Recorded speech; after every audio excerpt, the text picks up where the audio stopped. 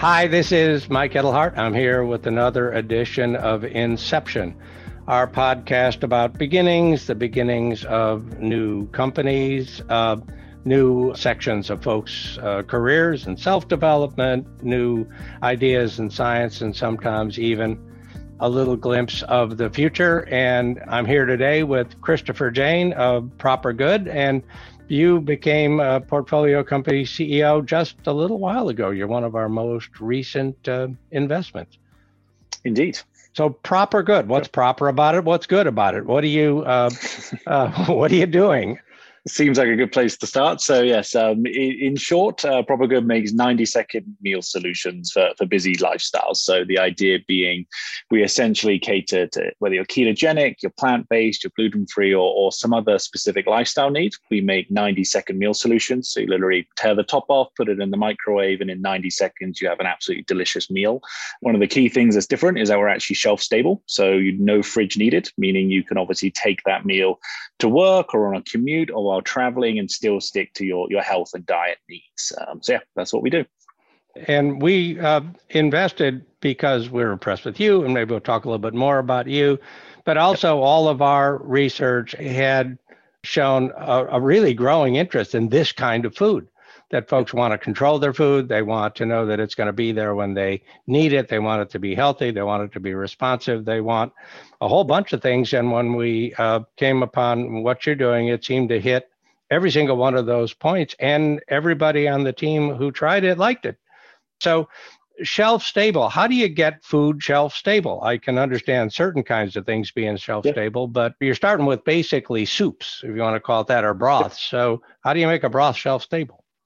Yeah, it's a really interesting question. So as you said, we make soups and broths and chilies and a lot of other kind of wider meal solutions to come. But we started with soups. And what's interesting is that I think most people think of shelf stable as kind of that end of the world Armageddon, in a can, it will last for 10 years in a bunker type food. And there's a difference between goes off in 2 days and can last 10 years, right? So all our shelf stable meals are shelf stable for up to 8 months. And the way we do it is minimal processing. It's actually a very similar cooking process to a sous vide. So we essentially cook each pouch individually. It's a sealed pouch of 7 layers of oxygen barrier and so on and so forth. But what that allows you to do is get about an 8-month shelf life, which is more than enough for most needs.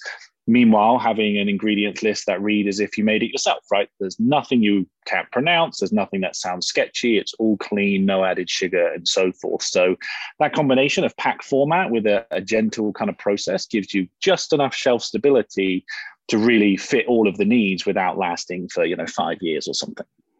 I mean, we've talked about it in getting to know one another during the investment process, but how did you come to be doing this? So there you were growing up in some small town somewhere thinking, I'm going to be the shelf-stable broth king of the universe. So you're not the first to ask that. I'm sure you won't be the last. So it's certainly been an interesting path. I grew up in the UK and studied finance there. And I moved to the US right after undergraduate graduation. So I moved to the US about 10 years ago now. I actually landed in Bozeman, Montana, which is where we started our first food brand. So that was more condiment focused, seasoning sauces, things like that. I ran that for about 5 years. Then I decided to go and do my MBA. So I stepped away from that company. And during the MBA, I honestly realized that I love consumer products. I love natural foods. I think there's huge opportunity and it's a really fun industry to be in, right? I enjoy creating good for you products. Did a lot of research and realized, that kind of premium shelf stable area is simply not a category in the US. It certainly is in other parts of the world. But in the US, you kind of have the brands you'd be familiar with in the can formats, the big conglomerates at the very low end of the market. And at the very high end, you have ultra premium frozen meal delivery, which is a totally different usage occasion. There's nothing catering in that middle market, which I thought was a big opportunity. And I had 5 years experience running a food brand and critically learning not to do. So we started Proper Good, about 15 months ago. Yeah, so let's talk about that a little bit. So you've got a really interesting backstory in that you, the Southernism is you got rode hard and put up wet on your on your first startup. So what happened there? And then you really committed yourself to kind of remaking yourself into what you felt was a more prepared, more effective entrepreneur. So talk about both aspects of that, if you would.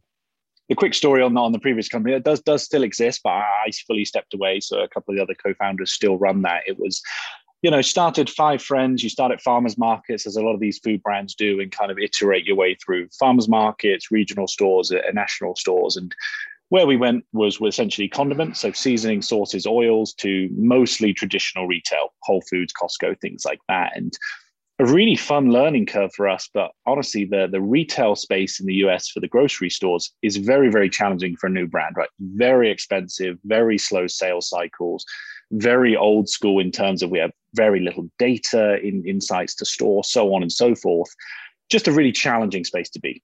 We had a lot of products, margins are compressed with that retail channel and so on. So I stepped away, and then at Stanford, I literally, as most people do in an MBA, took time, reflect, take all the interviews, everything you can imagine, and basically realized, I said, I love what I was doing, but we built a very complex small business. I think food, though, has enormous opportunity. So how do you kind of meld those two things and make the opportunity as large, but we also need it to be easier to attack, right? We can't spend years and years and a lot of capital to try and prove it. So I quite literally wrote a laundry list of what makes the food industry hard. And it's things like high minimums on production, horrendous payment terms with retailers, expensive shippings, so on and so forth. Quite literally a laundry list of 20 items, and said, if we're going to start a new food brand, it needs to solve every single one of these, or I'm not doing it. And that was literally before Proper Good had even products, we had a business model. So I would say we put as much effort into capital efficiency, business model planning as we did into the actual product. So yeah, trying to approach it in a little bit more kind of first principles way, as opposed to just kind of entrepreneurial, product driven. And that's one of the things that resonated for us, right? When entrepreneurs meet funds, there's always this sort of a bit of first date awkwardness. What are you looking for? Sure. What are you looking for? I'm not sure if I'm going to talk to you about mine, and you're not going to, but in our case, we develop rather specific points of view on areas we care about. We cared about food. Why do we care about food? Because we focus on individuals and happiness and health and long life, and food is central to that, not only in terms of calories and taste and satisfaction, but being seen as the beginning of sort of food is mood, food is medicine, a whole range of things. And we're interested in consumer goods for the same reason, but looking at a lot of them, our process probably a little bit similar to yours, the laundry list. Entrepreneur focused on control and understanding the nuance of the interaction. So if you'd come to us with this product and said, and I'm going through Safeway and Vans, we almost certainly would have said, that sounds really interesting. Why don't you come back when you pull that off and we'll see how you're doing. But it wasn't the case here. It was all that work that you've done, not only on the broth, but on how you were going to get to market and how you were going to understand every aspect of interaction with the customers and all the work you've done. We felt that you had built the market-facing infrastructure for a much bigger company than you were today. And that is, you be prepared to handle that growth, maximize it, and grow even faster. And that's a large reason why we invested.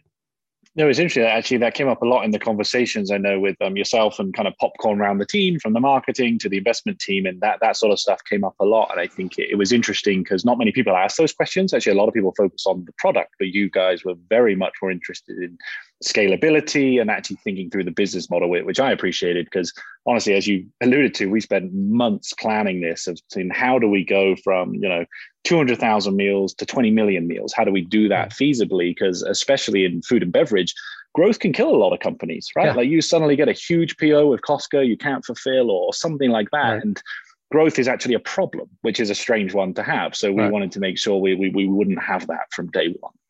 Right. Well, exactly. And that's what was impressive, because, of course, we're interested in those big numbers. We want companies that are big, that touch a lot of lives, that have a big impact, that become as central to life as, I grew up a long time ago when Swanson frozen dinners were the sort of same kind of thing. Every household had them and everybody used them. And they were considered for their time sort of miraculous, in that you could have a meal in front of a kid like me in minutes. We think the potential is there for the same kind of dramatic universal expansion of new kinds of food. And even in this space between, is it a grocery experience or a dining out experience or a dining in experience? And it's like Yeah, it's kind of the successor to all of those in a Exactly. way. It's hard to pinpoint that because everyone shops in a grocery store. Obviously, no one is. Well, most people aren't 100% online.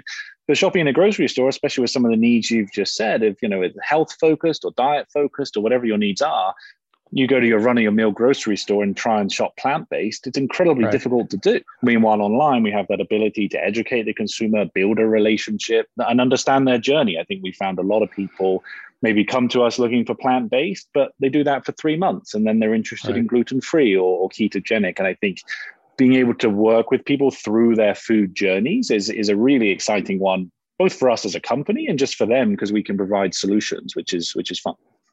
Yeah, and at least here, I'm in the Bay Area right now, there's a lot of interest among folks in the provenance of their food. But you sort of often face that. You have the provenance of the food, you have the availability of the food. Mm-hmm. So you go down to the farmer's market and the peaches are there when the peaches are there, and the corn is there when the corn is there. But if you actually want to know where the corn came from, there's going to be a lot of time during the year, no corn. And so the ability with the shelf stable to sort of create a bit of a natural phase shift where the food's available when you want it to be available, but you know what's in it, you know where it came from. You can trust you can trust the company, the experience is what you want and need. We think that there is a lot of interest in the rising adult population on their own behalf, on behalf of their kids, even on behalf of their pets, to have that known experience in food. Yeah, no, the pet one's an interesting note. There's honestly similar trends to the human side, right? It's people want transparency. They want brands they can trust. They want ingredients they can pronounce. They want consistency they can count on. That's the same for whether it's a pet or a child. It's the same thing. So you're starting with these sort of soupy, in a package kind of things. So are you the soup king? If you're not the soup king 5 years from now, what are you? Are you, you dominating the pantry, or where do you want this to go? Sure. Yeah, no, very, very fair question. So I think, the go-to-market was definitely soup. We had to start somewhere as a small company with limited resources. It was, how can we prove this idea for premium shelf-stable items, right? We have a transparent pack format. It's a very unique pack format. It's a very different visual for most people. Soup in itself is an interesting opportunity, but we wanted to start there. Let's see, can we prove that price point and quality and so forth? But the vision for the company has always been what we can do in our pouch format for soup, we can do for pretty much all meal occasions, right? Whether that's similar sort of dinner things, chilies, other things in that category, or right vertical from breakfast, lunch, and dinner. We're talking oatmeals, grain bowls, breakfast bowl, things like that. We can do all of that in the exact same format under the same brand. So for you as a consumer coming to the website, right now it's primarily soups, chilies, and bone broths.